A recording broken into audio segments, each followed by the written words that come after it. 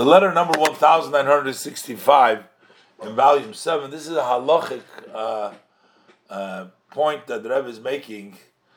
Brooklyn, 28th day of Kislev, Tavshin Gimel, Brooklyn, Shalom Uvracha.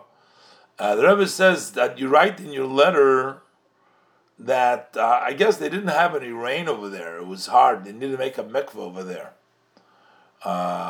And he says that maybe you'll able to make a mikveh over time in a manner of nosan soh and notal soh.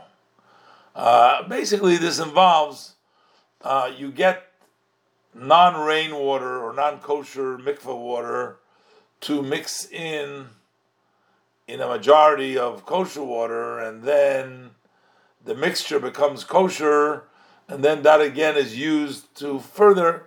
I mean, this is a halachic. The Rebbe says, I'm sure you know that lately people became very stringent about this, even in the United States. But my hope is, the Rebbe says, when it's going to come to literally when you're finishing up there, you'll find ways how to make the mikveh so that you can fulfill all the opinions.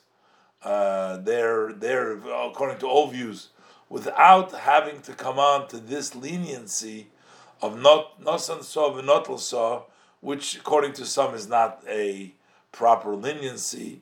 So the Rebbe says, wait, and I guess when you get to the bridge, you'll figure out how to cross it over there.